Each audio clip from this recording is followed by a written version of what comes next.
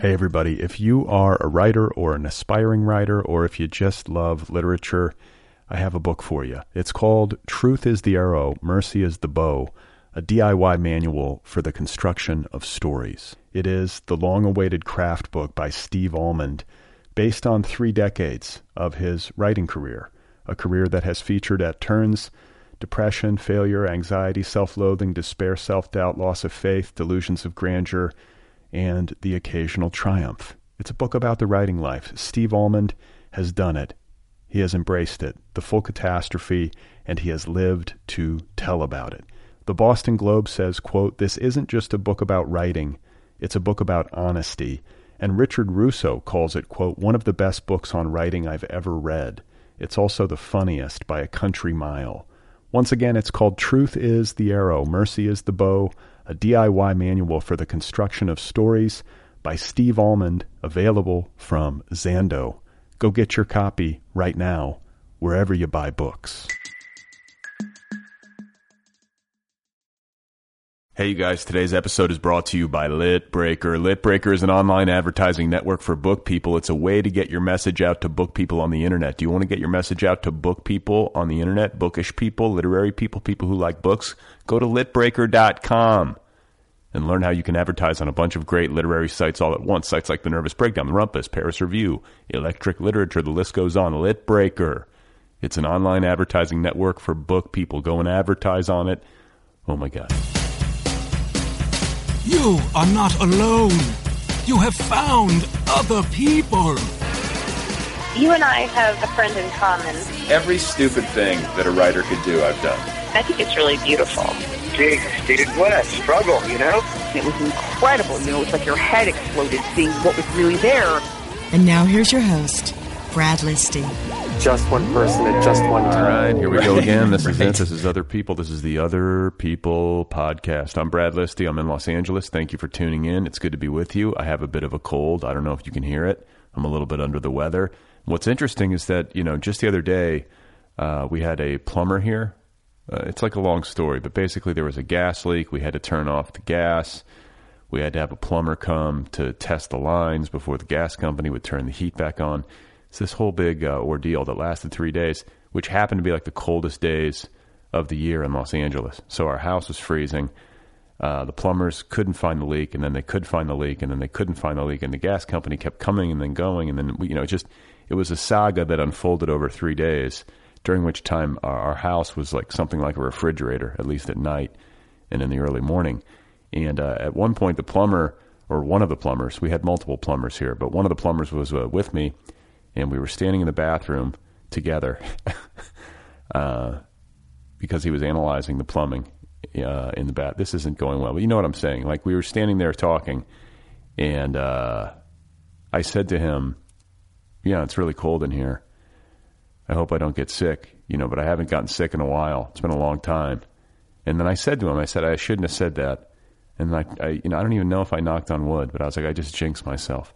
And sure enough, not like 24 hours later, I had a cold, which you can now hear, I think.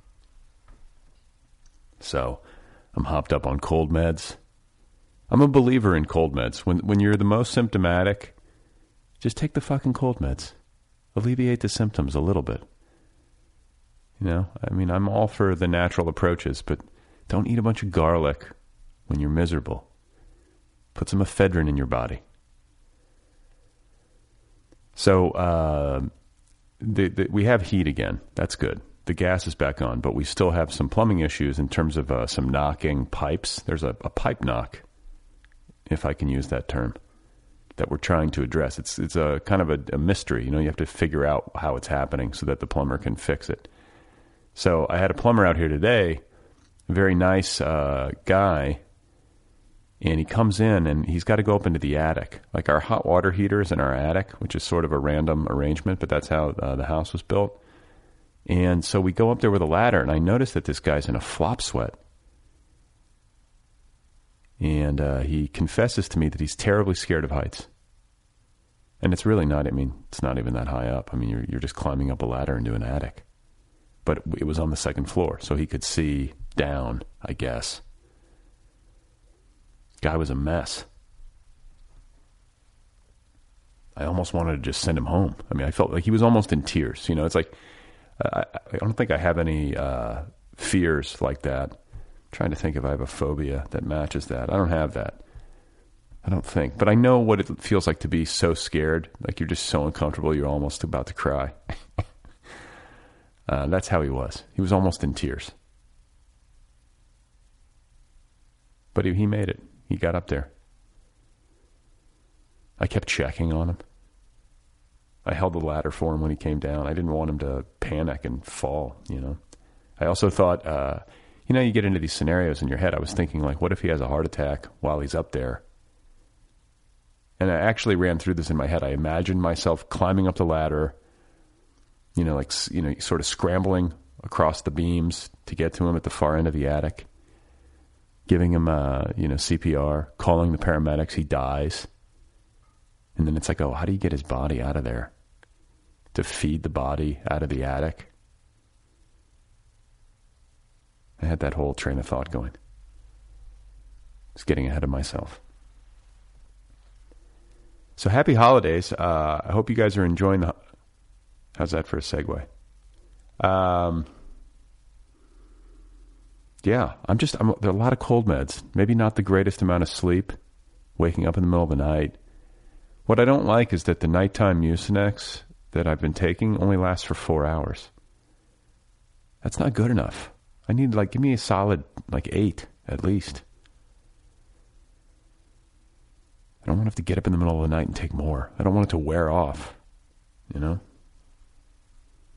Apparently my wife said that last night we were talking in bed and I basically just passed out right in front of her, which is very much not like me. I was like mid-conversation, and all of a sudden I was just out, which I attribute to the cold meds. I attribute this entire monologue to the cold meds. I hope you're reaping the benefits of my medicine intake.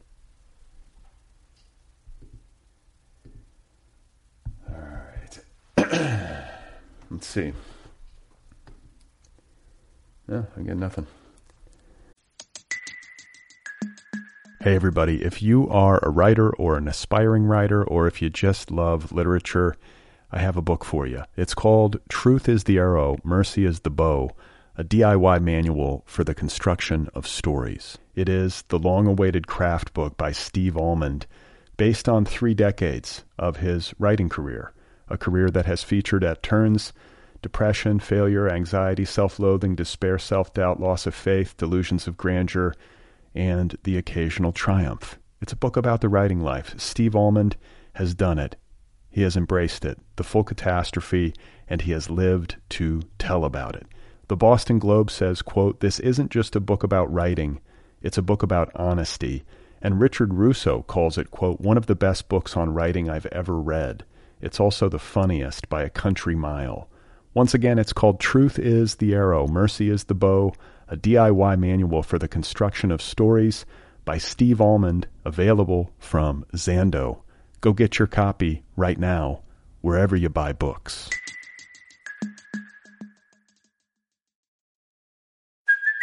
Hey, it's Kaylee Cuoco for Priceline. Ready to go to your happy place for a happy price? Well, why didn't you say so? Just download the Priceline app right now and save up to 60% on hotels. So whether it's Cousin Kevin's Kazoo Concert in Kansas City, go Kevin, or Becky's Bachelorette Bash in Bermuda, you never have to miss a trip ever again. So download the Priceline app today. Your savings are waiting. Go to your happy place for a happy price. Go to your happy price, Priceline.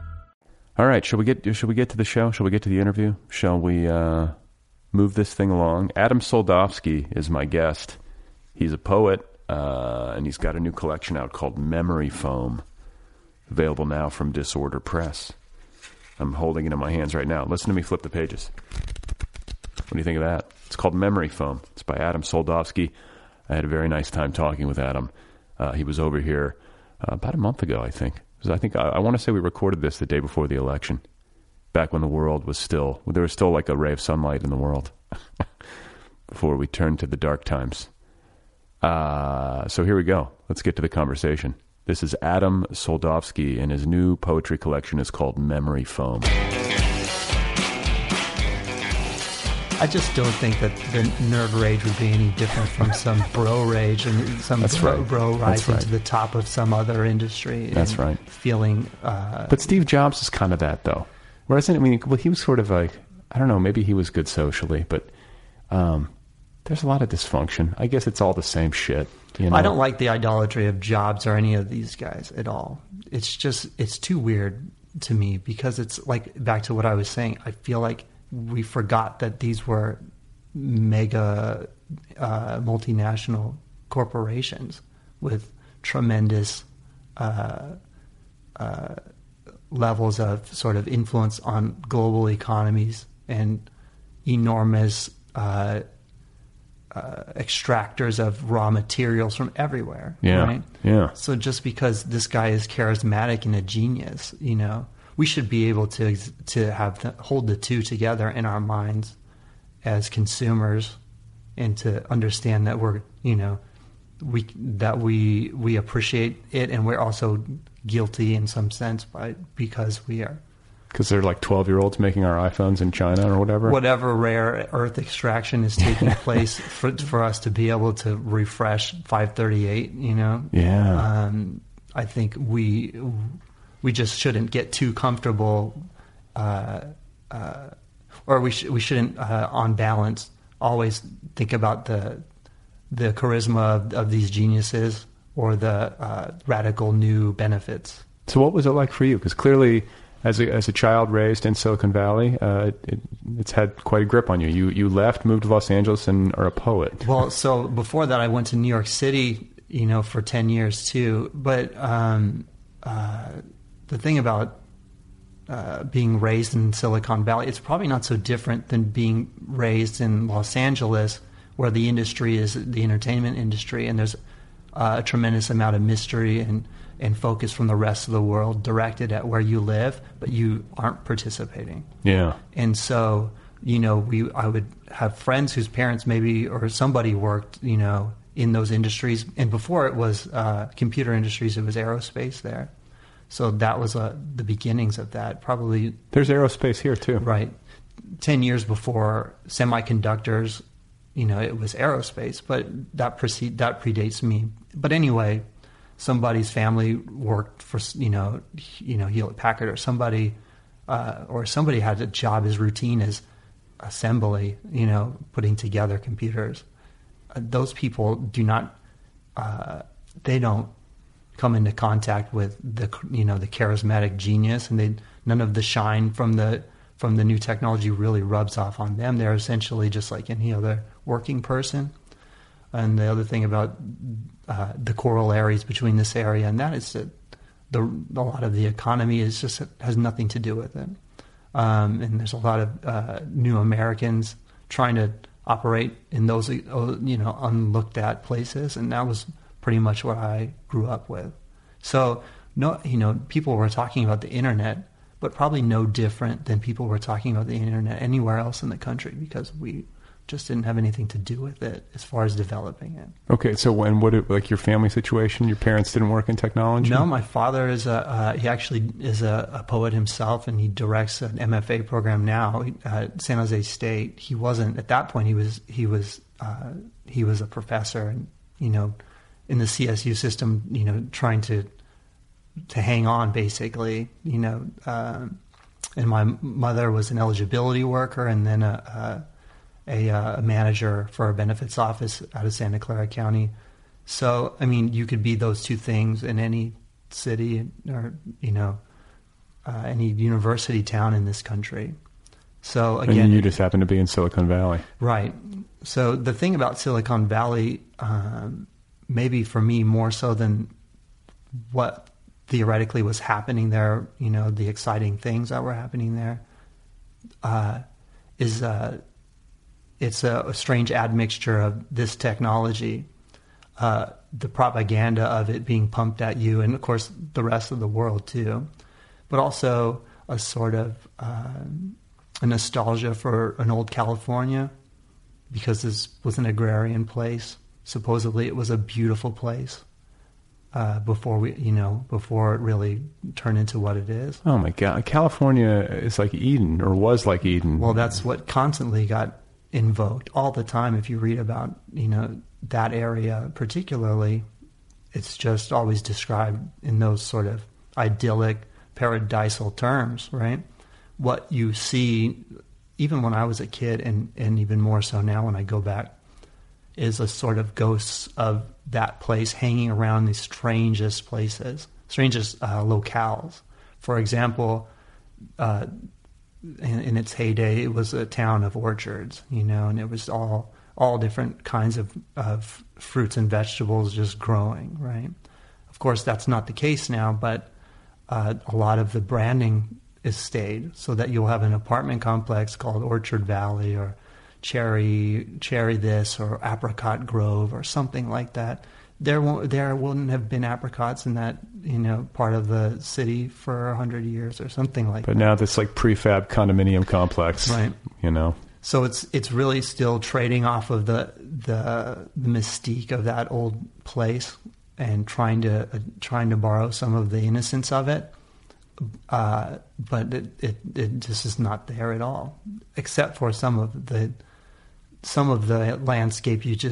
You cannot deny the beauty of it. Some of the valleys driving through, it's wonderful, but contraposed to the most banal tract housing and mall developments, etc. So for me, that was always sort of at the level of consciousness, even if I couldn't articulate it when I was, a young person. But it was encroaching on you as you were growing up. I mean, it was probably more idyllic when you were young than it is now, right? It's obviously been developed quite a bit. Maybe so, but I have to be honest. Like, I wasn't interested in that kind of beauty. When I was growing up, I was interested in like trying to find a place, kind of a cultural place for myself there, and it didn't have anything to do with natural landscape at all, or the history of that region. It had more to do with how do I find the right sort of people, the most attractive sort of subculture to join, and that was really what carried my focus as a young person. What did you find? Well, the thing about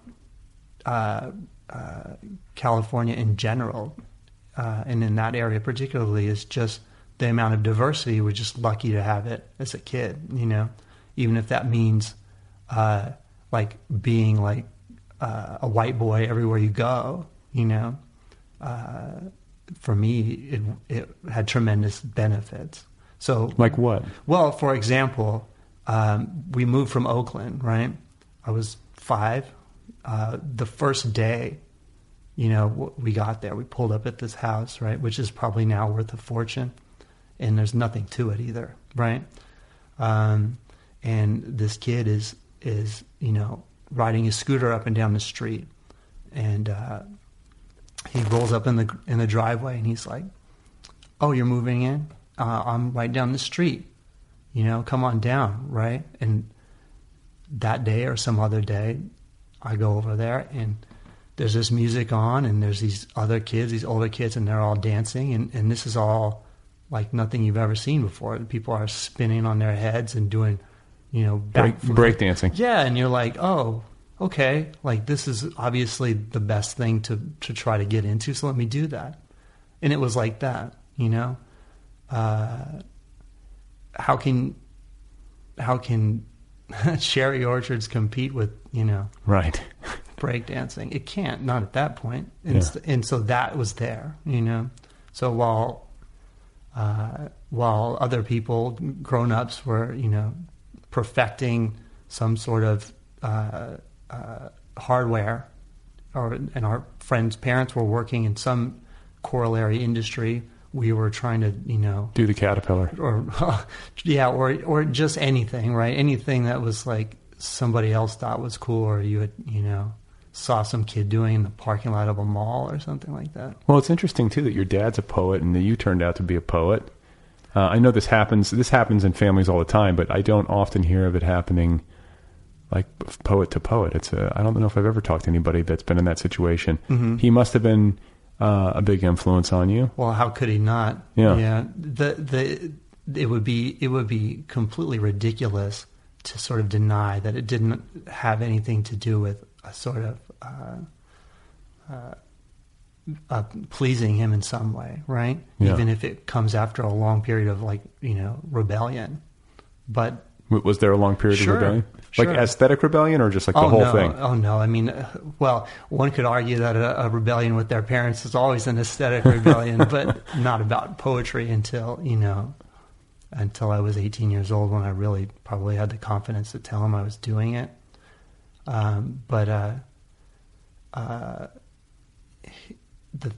It's clear that it has something to do with approval, but that was the last thing I thought I would do, So here we are doing it now, and it's great that he and I both do it. But at the time, it was sort of a surprise and almost like a sort of an embarrassment, that I wanted to do it too. Yeah, but what is it? DNA? Like, what was it? Like, can you trace your interest in it back to a certain text or an event, or is it just some natural inclination? No, well, I think it's untraceable to an individual event, and I should put a word in for my mom here. She's been a reader too, and she my parents are from the Midwest. Where? From Iowa. Oh, okay. And my dad is from, he's not born in Iowa, he was born in Arkansas, but they were raised in Iowa. My father in Iowa City and my mother in Burlington, Iowa, which is much smaller. My dad knew he wanted to write. My mom didn't know what she wanted to do, but she did want to read books when she was a young person, and she would tell me about how they would, a certain teacher would suggest a book, something that was a scandal to be reading at the time, maybe Kerouac or something, and she would get on a bus and go get it, So it's very easy to point to my dad, but it's there in both of them. They both are. You were doomed from the start. Right. I have to thank them, in the most sarcastic way for this life. What about siblings? You got any siblings? Yeah, I have a younger brother, and he is, if he were sitting here, he'd have, more intelligent things to say than me, and he wouldn't confess this, but he's a fantastic writer. But is he doing it, or is he he's kind of Well, I don't want to put him on blast too hard, but if he wanted to, I think he could do it. Maybe he'll want to with more enthusiasm at some point, and he'll write something. Yeah. But he's 4 years younger than me, so some time for him. Yeah, he's got time. Right, but as far as why you end up doing the thing your dad does, I'm pretty sure it has nothing to do with it being poetry and more to do with whatever is sort of reverberating in the house you grow up in. If your father is, Was your dad reading his stuff to you, or reading other people's stuff? Well, what you have is a house full of books and records. My dad is working a job where famous poets. Who's a famous poet to a 13-year-old? But that doesn't influence you. Actually, I don't think that there's an idea someone will make a suggestion to you. Hey, this person is a big deal.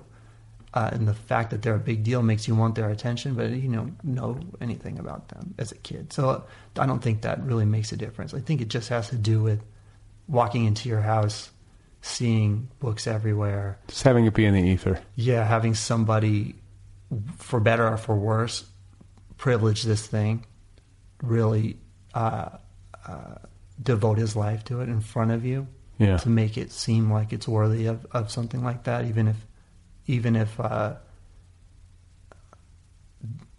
it's a frustration for you. So that was happening in my house.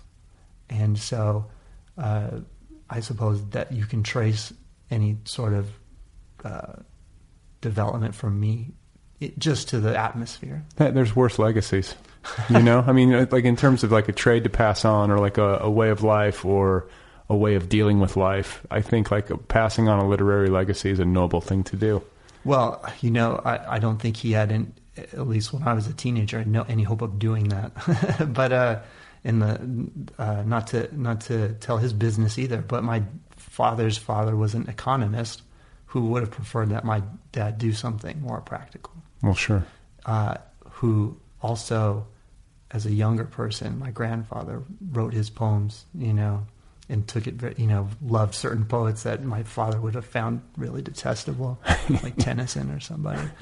And to the point where he actually, whether he had some sort of subterranean communication to my dad to do this thing or not, when he passed away. So your grandfather, the economist, had a Jones for poetry, but then suppressed it to become an economist.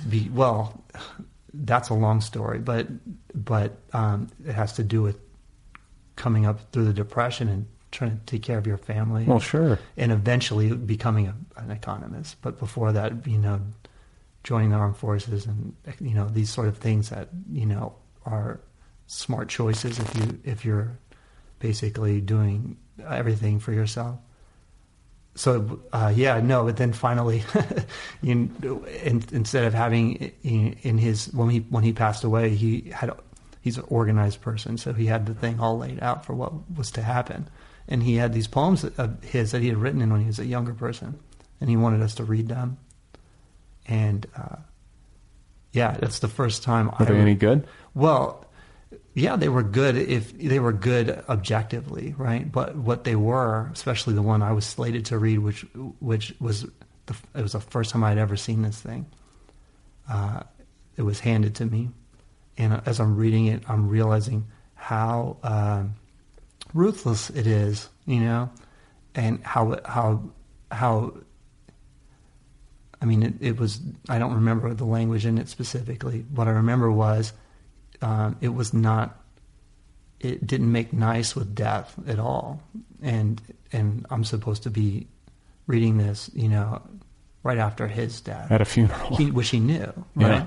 So, by the way, planning out your own funeral, stage managing it. That's interesting. Well, to call it a funeral would be a misnomer. It was a sort of a reception after the actual, logistics of burial. It was the reception part of it. But yes, he had it planned out. He had things he wanted my father to read and say, and myself and my brother too. What my brother was handed was remarkably lighter in tone than mine. He gave you the heavy lift. Yes, he did. I don't know if he was, who knows? There's no way to read into the significance of having been given that one. But anyway, yes. So that comes as a surprise. So. I don't know, the sort of the concept of passing something along. Whether it clearly runs deep in your family generationally. I guess so. Yeah. I'm not dismissive of it as a lineage, but I'm also sort of I want to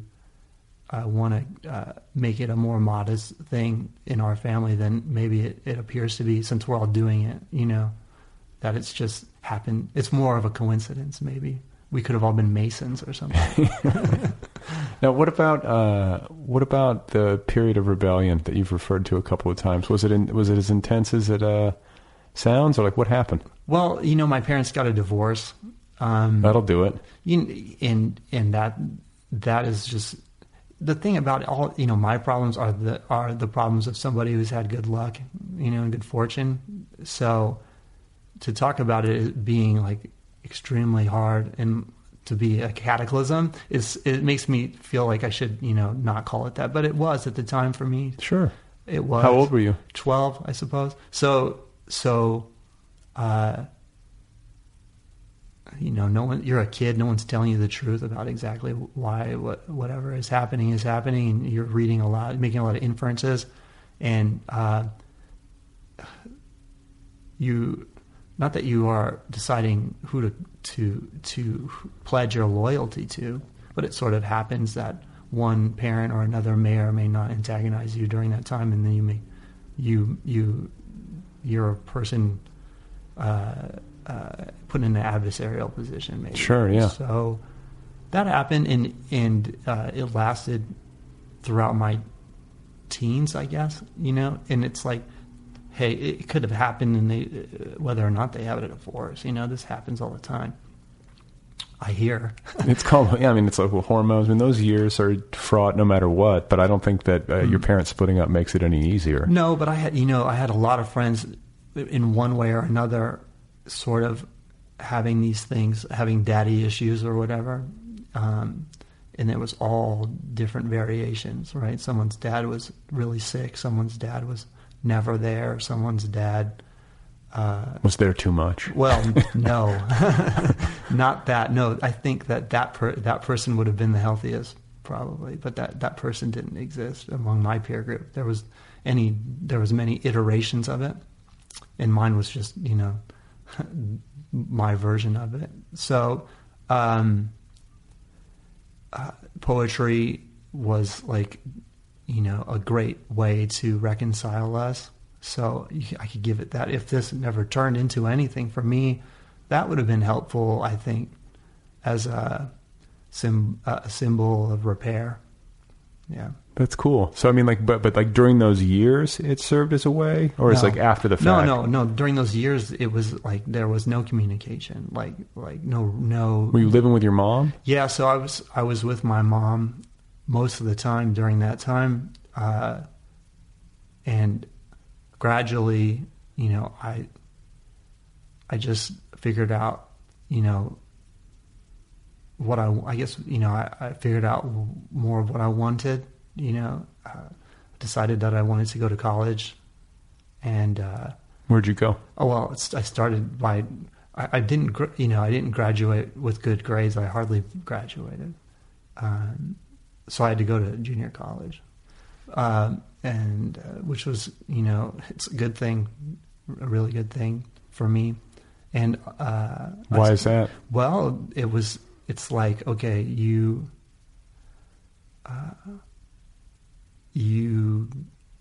are told something over and over again, which is that education is gonna liberate you.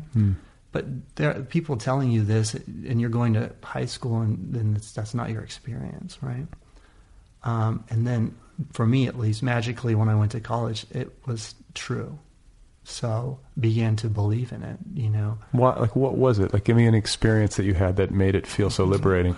I don't know. Maybe just like I had a teacher who was like, if you don't want to come to any of these classes, you're fucking paying for it. So that's your problem, and I'm not going to treat you like a kid. And it was like, oh, great. I don't want to be treated like a kid. And let me try on some of the trappings of like adulthood. I mean, responsibility. I shouldn't really say adulthood at all. But that paired with like somebody telling you about a specific, if you're in a history class learning about something very specific, or if you're in a political science class and having to think about the larger world, and it actually involves you. It doesn't dismiss you because you're a child. You don't have it's not for you yet. In high school, I believe you're just talked to like a child, even when you're talked to about history and politics. And then magically you're a year older, and now it really does involve you. So. These lines of demarcation, they're pretty silly, like all of a sudden, like you're 18, I guess we have to designate it somewhere, but. Right. I agree with you on that. Not that you have to, but that legally that's what we do. But when I talk about education, I just mean that I think that,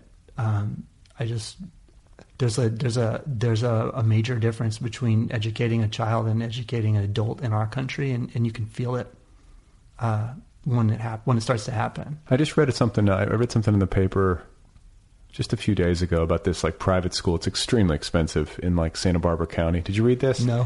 Oh, it's like all the kids like basically have to like chop wood and like light fires and cook their own meal. Like they're basically treated very much like adults, and it's sort of like this really outside of the box educational experience, but yet they graduate students who go on to Ivy League schools at like a pretty astonishing rate. Like, so they do very well, but they're given an enormous amount of agency and responsibility at a young age. Sounds like you would have enjoyed that. Most people probably no. would. If you would have asked me to chop wood, that would have been a mistake. Don't give this kid an axe. No, definitely not. Take away the axe that I already had. But no, I mean, something a little less drastic would than asking for a level of self-sufficiency that, by the way, many adults do not maintain now. Yeah. I mean, I'm not chopping my wood. I mean, maybe you are, and I built this entire place. You should be proud of what you've achieved with your, with your axe. But no, how about provoking? How about having a discussion about something serious that leads to an impasse and not a nice resolution for a young person, and just see how that goes? Because I don't think that, I mean, I could be incorrectly recalling those years, but that didn't seem like it happened very much. There was a lot of answers, telling you how it is. Maybe, or being afraid to complicate things to the point of causing a crisis in your, for you as a thinker. But that's not a bad thing. No, I don't think so. Of course, there's an expert to contradict this, I'm sure, about what a child should be thinking. But if you're already a kid who is exposing themselves, at least on the level of ideas and images, to the rest of the adult world, the so-called nefarious part of it, that actually once you become adult you quite enjoy, the sex and the intoxication, why can't you also have the other part, which is the stymieing and muddy part? Existential questions and... Well, not even just that. Like, how about if we're going to talk about politics the night before an election... By the way, we are recording this the night before the election. Let's not talk about it too much, but the idea of something as abstract as individuals' rights versus the rights of a group or something like that.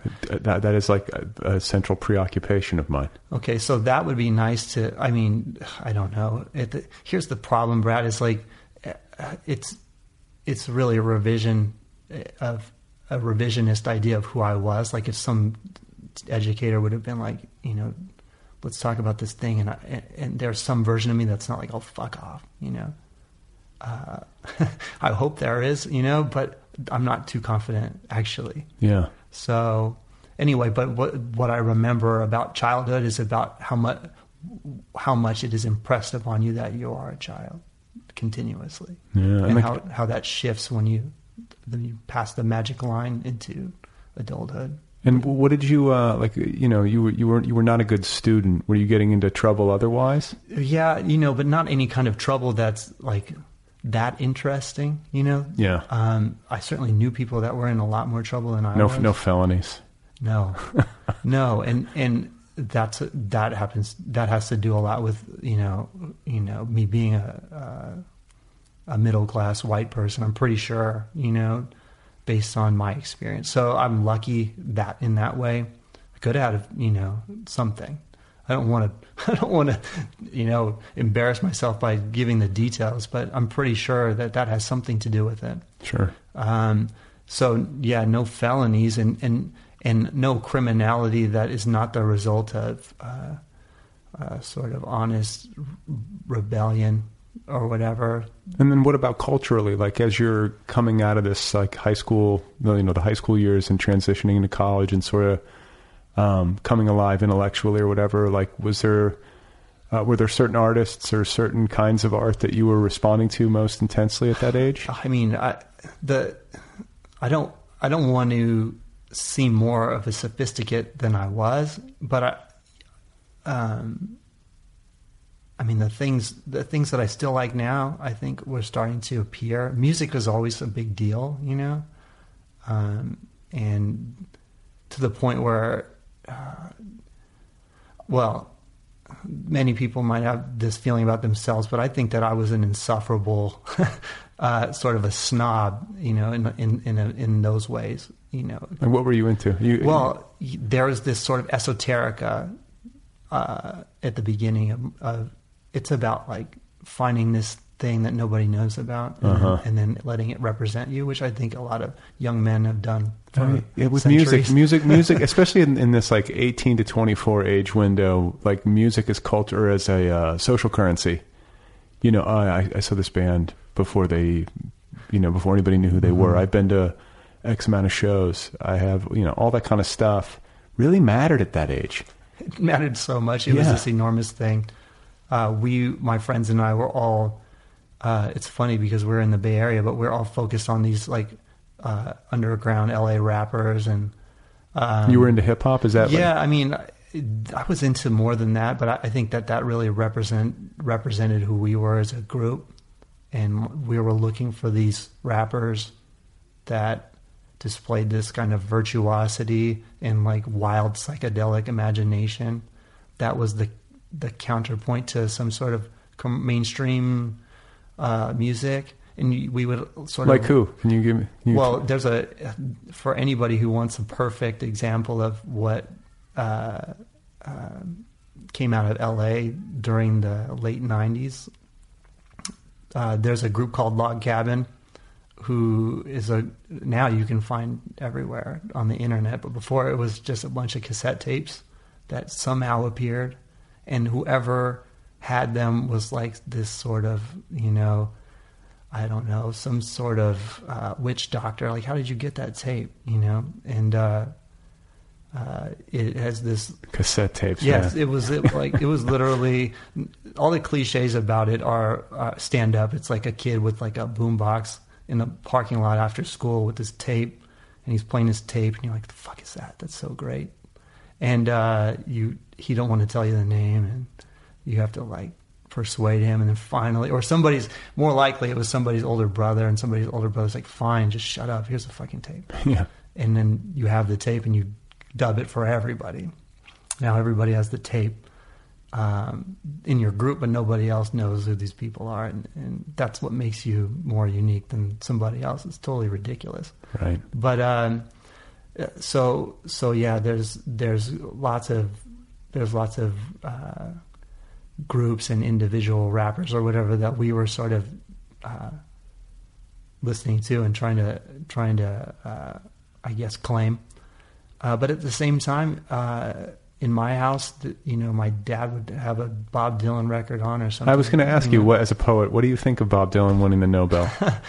The best piece of critique I've read about it comes from an old friend of mine from New York. My friend Jerome. I should shout him out. He was saying that the one thing that concerns him about it is just what reason would the Nobel Committee have to give a writer the award ever again? Because the force of music is clearly it's a larger thing. This one might rile somebody up, but worldwide, you know, these people mean so much, right? Sure. And they have at their disposal their instrument and the sonics of their voice and their writing combined. And his point was that if we were going to go down this road, you know, why should a writer ever win it again? Why should a novelist win it again? And he was making an argument for recognizing writing, specifically the constraints that writers are under, and awarding the best achievement in that. You know, saying, here's somebody without the aid of a beautiful singing voice and without the aid of a wonderful Fender, you know, Stratocaster. This is somebody doing it, you know, in this place and on the page, and that's what we're recognizing. I see that. I mean, you know, because I'm a big Bob Dylan fan, so I'm happy that you're always happy when an artist that you like is recognized, but that is a persuasive argument. And I've also said in the past, unrelated to the Nobel conversation, you know, music feels like the highest art, or at least it's the quickest to the vein. It's so powerful. Like, you go to a concert especially, and you're in some sort of communion with the other people in the audience and then the musician up on stage, and you're just like, my God. especially as somebody who sits in front of a laptop by yourself, you know, it's a lot less sexy. You know what I'm saying? Like as a process of creation, yeah, and also delivery. I mean, just the whole experience, and it's just right. What a gift to be able to make music and sing and all that kind of stuff. Right. I think I mean you should do a poll of writers to just find out how many of them would have rather become musicians. Well, and look at actors; they do it all the time. Everybody, that's why I say it's the highest art. It's like everybody, no matter, even if they are an artist of some kind, and even if they're very successful, if you said to them, listen, I can make you a rock god, you know, or whatever. Most people would take that deal in a second. I would take the deal. It begs the question why anybody, I have an answer to this question, but why anybody would prefer the quieter thing. But the answer is implied there. You can't be listening to music all the time. Well, some people, I suppose, do. Music, I will say, well, you know, I mean, the really great songs stick to us, but there is a depth charge that I get from great literature that works on me in a much different way. And, you know, I guess I would argue that it's ultimately the most powerful. You have to work the hardest for it. Like, music's easy. Music washes over you. You turn on the stereo, it's a 3-minute experience, you know, mm-hmm. like, you have to sit down with a book of poetry or a novel. That is a participatory creative exercise, you know. And I guess, you know, some music really challenges us and we have to participate. You know, you always have to meet art halfway in some manner. Mm-hmm. But, you know, with literature, I feel like if you find yourself up against a work that really resonates with you, that the impact is maybe deeper and more lasting. Well, I mean, it depends on who you ask with the last part of it. I certainly am on board with the idea that there are different physical processes in your body being engaged when you have one or the other thing. And I do think there is something to, there's two imaginations. There's the passive imagination and the active imagination, which is not my idea. That's a pretentious steal from like John Keats, but I believe it. So the question as to what is going to impact you, or what leads to a more enlightened person, I couldn't tell you. I just happen to, you know, like both, and I think there's a context for both. And I would say, make me a wonderful musician tomorrow, and I'll stop the poetry. Are you? So you don't have any musical gift? No instruments? No. Never tried to pick up a guitar? No, I mean, of course I tried, but, you know, no. Can't sing? No. Well, you know, no. Yeah, me neither. Yeah. God damn it. What about performing your work? Well, I don't know. It's hard to even describe as a performance, you know. It doesn't feel like a performance. It feels like a recitation. But I mean, do you get, like, because I've had poets on this show, and I know I have friends who are poets who, you know, they get up there and they really have a stage presence and a theatrical delivery. And all that. I probably don't, yeah. You know, but I don't think you have to be the kind of virtuoso that can sing and also read your work. But I also don't think that everybody's work is well represented off the page, you know, just being heard. So whether I fall into that category or not, I just feel like it's okay, you know, for some writers to not be as good as performers. Well, it's funny that you say, you know, some work off the page doesn't work as well. I would argue, especially when we, you know, to circle back to the Nobel argument, that a lot of Bob Dylan's work as a Nobel laureate now sort of dies on the page. You know, you look at it, you're like, oh, well, this sounds a lot better when he's got a Fender Stratocaster sure. and an accompanying band. And, you know, and it's like all of its profundity and everything is sort of relying upon that production. And that's not to denigrate it. It's just to say it's different, you know, and like, you know, you can take, I guess you could take maybe a more average piece of poetry, and when you add these other elements, it elevates it. Sure. And it is truly profound. But without those other elements, It's not happening. No, I don't think so. I think if you want to make the case for Bob Dylan, you can. It's not. I remember when they announced it, that some people took a lot of offense to,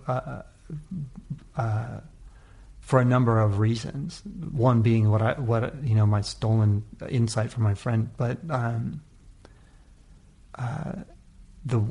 it's like there could have been so many others that you decided to give this to. So why was Bob Dylan the musician and not somebody prior to Bob Dylan, like one of the great bluesmen or something, And there doesn't seem to be an answer for that. Yeah. A satisfying one. Well, it also makes me think like, the Nobel, I think the Nobel has made great efforts to sort of spread the wealth in terms of geography and in terms of writers representing a wide variety of nations. I mean, this is the first American to win in 23 years, right? Which feels good to me because there are writers working all over the world. I don't think we should have any dominion. But if you start to think about if the door is now swung wide open and musicians are in the mix, you go back to hip hop, the music of your youth or whatever. Like, who do you think? Like, who can you imagine might be a hip hop Nobel laureate? Oh God, I don't know. I mean, I just feel like that genre to have this to try to answer this question, it's impossible. Kanye? Yeah, definitely Kanye. He should. It's like Obama would get his Peace Prize right after he was elected president. So Kanye in 2020 will. But no, I don't think it's a fair I don't think it's a fair thing to ask that genre to aspire to. Why? And why? It's the same. My answer would be the same for other genres. It's that what it's doing. It's. I guess we're going to talk about value. Its greatest value, it's hard to represent just by looking at language, right? And the thing about hip hop, I'm not exactly comfortable representing it. It's not really my culture, It's something that I'm an enthusiast about, but not an expert in any way. And to imply an expertise would be in my case, I think would be offensive because I just don't know what somebody who really does know hip hop and whatnot. It doesn't make sense for me to represent it with authority. But what I will say, but you're a big fan. You can speak of it as a fan. I'll speak of it in these terms. It is a utopian response to a dystopian stimulus, and as a response to dystopia, it is an effective tool for more than just entertainment, but for self-esteem and joy, and a sort of agency that, whether you like the lyrical content of it or not, was super necessary, right? And it still does this internationally for people who have a dystopian, semi-dystopian or dystopian, present. So what I want to say about hip hop in those terms is whether it doesn't need a Nobel Prize. Yeah. Because what it does is so much more of greater value than that, than selling, for instance, the selling of Bob Dylan as a lyricist or whatever, or as a poet, I guess I should say, because I think that was the conversation people were having, whether we need to try to sell Eric B. and Rakim as like poets, or to try to sell Kanye as something more than a musician. To me, it's just not, especially for hip hop, it doesn't make sense to enter into that territory. But the last thing about that genre in relationship to language, I think it has been said by many people in that genre that is their poetry, for those kids who love it. I don't dispute that at all. Yeah. So. Absolutely. And, it's funny. I want to circle back because we sort of launched into, different lines of conversation after we got you to college, and you talked about the rebellious years or whatever, and this lack of communication. I know. I'm regretting even having. It's such a. It is such a. It's funny. It's like an obsession. It's a product of a self-absorption that's located in this time that I always overrepresent when I talk about myself. I don't feel like. I should, but here we are. Yeah. Here we are talking about it. The adolescence. I think we all sort of relate to our adolescence in that way to a degree. I still feel like one is the thing. Me too. So, okay. Yeah. But I just, the thought that I wanted to bring up is that, you talked about how there was a lack of communication between you and your dad in these adolescent years, chronologically speaking, and that poetry was a way back in. And it's such a touching thing to think about, because I think there is, in pretty much every family, there's some sort of, hopefully, a lingua franca. I don't know what it would be, whether it's poetry or it's sports. For many men, yeah. It's like sports. My dad and I can just we'll sit, hang out, politics too, even though we don't always agree / rarely agree on a lot of stuff. But to his credit, and I think also to mine, we always talk. The conversation doesn't end, but you have to have these things to talk about. And it's pretty cool and unique, I think, to have poetry. I think it's a privilege, but like you say, it would have been just as useful if it were just baseball or something like that. Just something. I don't. But what it really is, more than even communication, is a sort of shorthand for forgiveness that goes two ways. Yeah. Even being able to look at the other person and say something, anything. Whether it's about something you're watching on TV or whether it's about something as high-minded as arts, it's just it's at some point it's purely gesture. Yeah, that's true. Though I like to believe that you and your dad having some sort of a high-minded conversation about art would maybe be a little bit more beneficial than a father and a son talking about the Real Housewives of Orange County. I should talk to my dad about that. Yeah. No, I don't know. My dad knows so much more about it than I do, so that sometimes the conversation is mostly just me hearing him tell me about something that I don't really know about. But that's good, especially for him. I think he wanted to. He always wanted to be an academic, and I think he really, I think he loves the university as more than a physical place, and the idea that that I can enter the university, if you will, with him, in our ideas is an important thing for him, as a father. Sure. So as long as we're doing something like that, then we're we'll basically be on one of those lingua franca tracks. Yeah. Even if it's my dad telling me about poets who I don't particularly care for, it's still all to the good. Right. You're still on familiar terrain. You can still go back and forth. Right. Or if he when and if he listens to this, I can make a suggestion that we can talk about other things too. Real Housewives, Dad. Yeah, come on. Or anything else, really. Aren't you sick of poetry? So before I let you go, what? Because we all know poetry.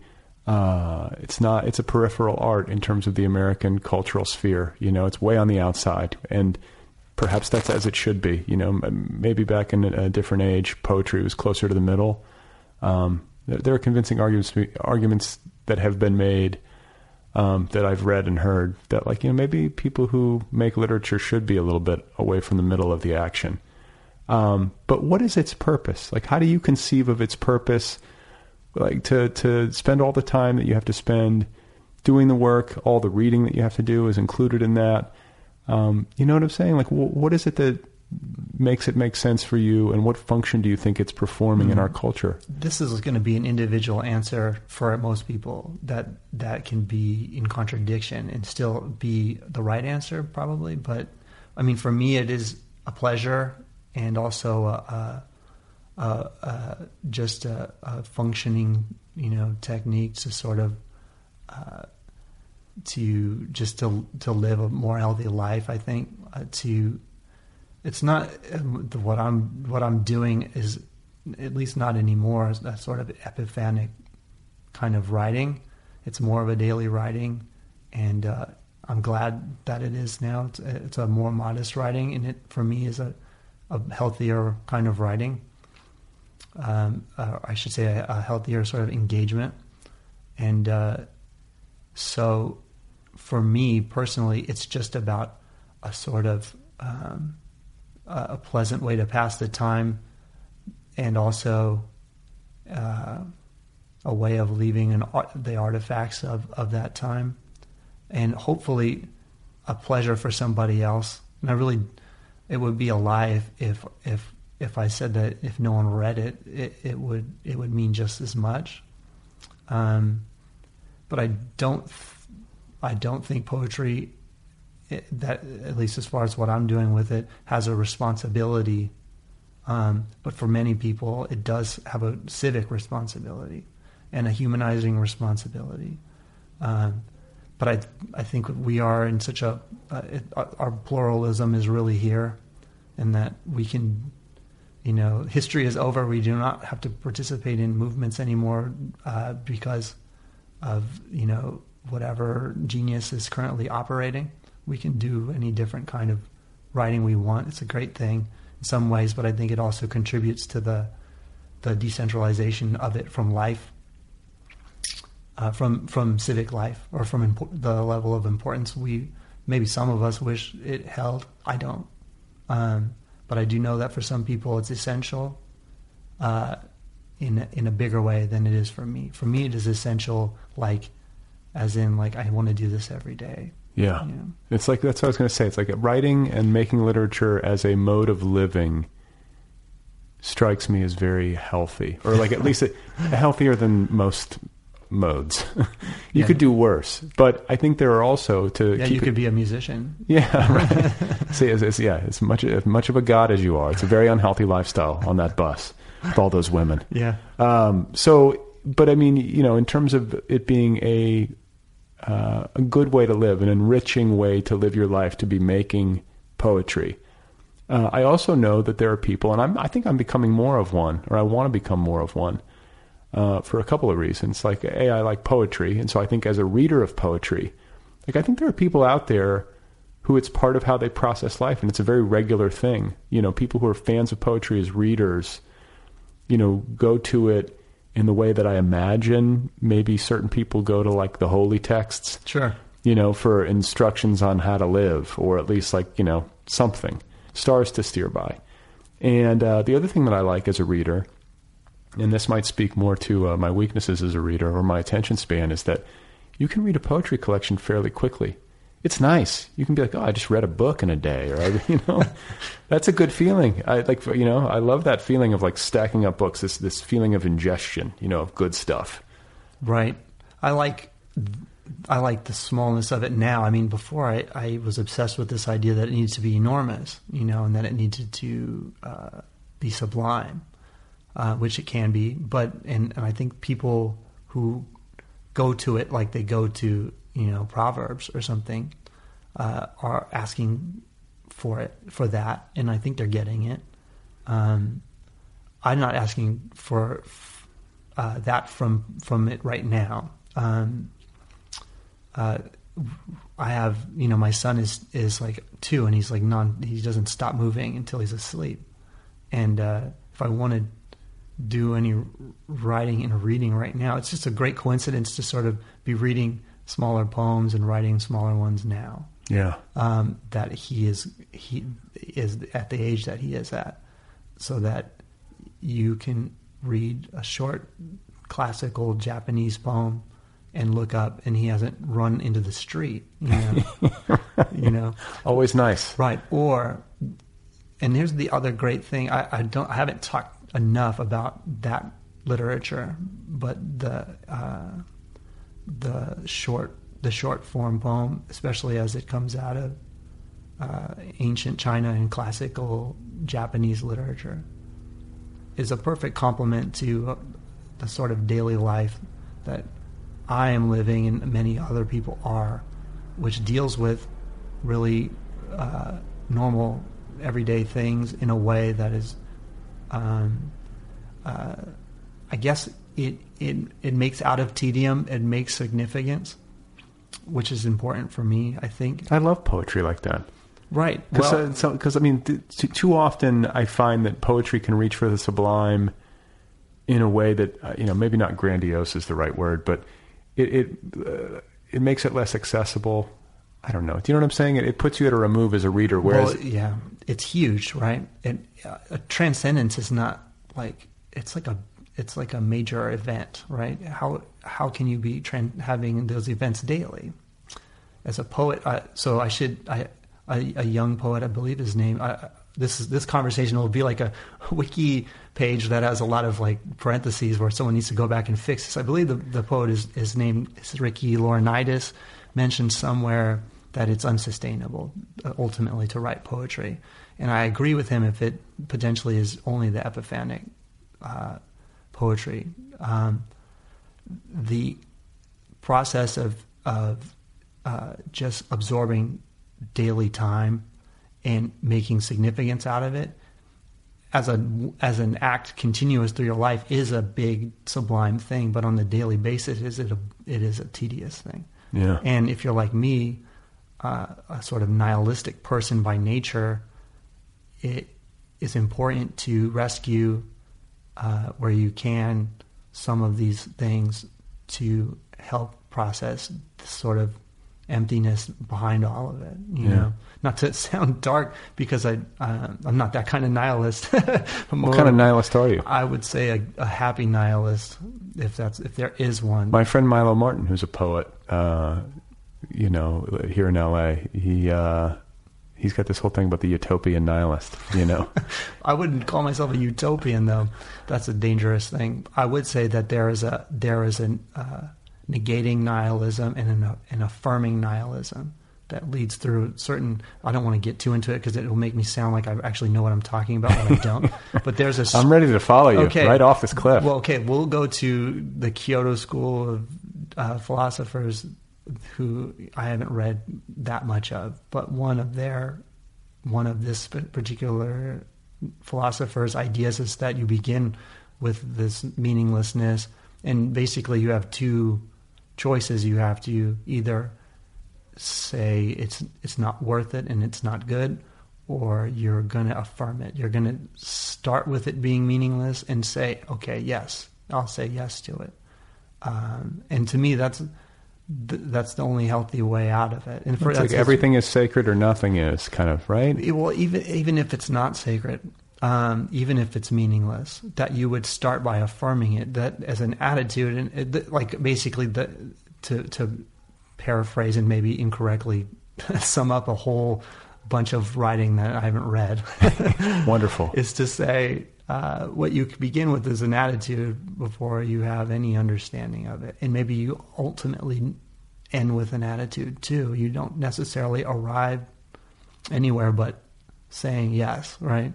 And not to make too big a leap, but it's some of the writing that seems like it's meaningless or small offers you that same scenario, which is like, this is what life feels like. It may be a joke, or it may be sublime, and maybe you won't ever know, but here's the art that sort of mimics it, which is sort of what I like to read and be into. Yeah, like people's personal, art that feels real. Like, or like the depict. I don't know. I mean, that might be a simplistic way of saying it, but it's art that makes me, I don't know, feels lived in somehow. I can't make too many definitive rules about this because I like so many different kinds. I'm thinking of books, Right. Well, again, this is something that I want to read, and I don't expect anybody else to naturally want to. But there's the book that confirms something, and there's a book that replaces it for you, like changes your thinking, and both of them are necessary for you as a reader. But the problem with being alive is, too many swings in either direction is really destabilizing, right? So it's okay to read books that cause a tumult, but it wouldn't be acceptable if reality did too much of that. Yeah. And there's a kind of book that can act as a corrective, a kind of writing that can act as a corrective to that sort of destabilizing, destabilizing input that is your life, you know. And hopefully, when I say healthy, that's what I mean. More of an antidote to that sort of frightening kind of thing. Yeah. Well, it's been such a pleasure talking with you. Brad, thanks for having me. Yeah, and I wish you the best of luck on whatever's next, and best of luck with fatherhood. Oh, well, yeah, I'll need it. Hi, guys. There you go. If you like this podcast and you want to support it, there are multiple ways you can do that. You can go to Patreon. That's a new option. You can go to patreon.com/otherpplpod. and pledge a monthly donation to support the show. You can also sign up for a premium subscription and get access to the full archives of the show. There's all sorts of things you can do, but Patreon's a good way to support the show. If you don't have the money to do that, you can always go to iTunes and write a review of the podcast. That helps other people find the show, so consider that an option as well. That was Adam Soldovsky. His poetry collection is called Memory Foam. It's available now from Disorder Press. And you can track Adam down online on Twitter. His handle there is @AdamSoldovsky. And what else? I'm trying to think. Memory Foam. Buy the collection for the poetry fan in your life. It's a great gift.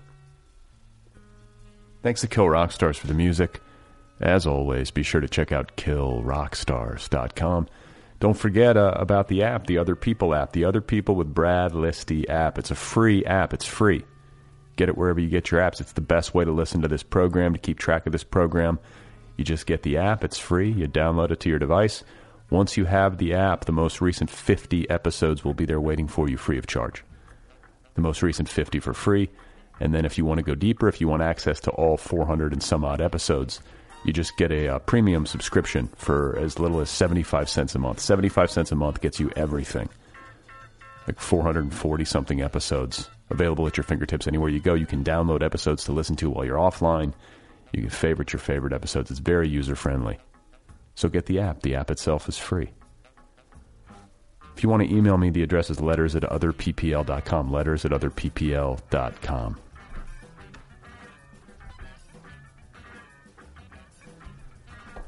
So, ephedrine, cold meds, trying to knock this cold out. I've given myself, this is my second day in a row of rest. I'm trying to get better about letting myself rest, not getting myself too obnoxious in terms of resistance. I've still worked, but I haven't been exercising. So, just let my body take it easy. My body's telling me that I need to take it easy. My body fell out of balance. Let's give it a moment to rebalance. But I feel like after 2 days with a cold, I think on day 3, I might have to do something. At some point in every illness, what I find is that you get to a certain level, and then you got to break through. You got to push. Will that happen tomorrow? I don't know. Hang on a second. Getting summoned. Please remember that.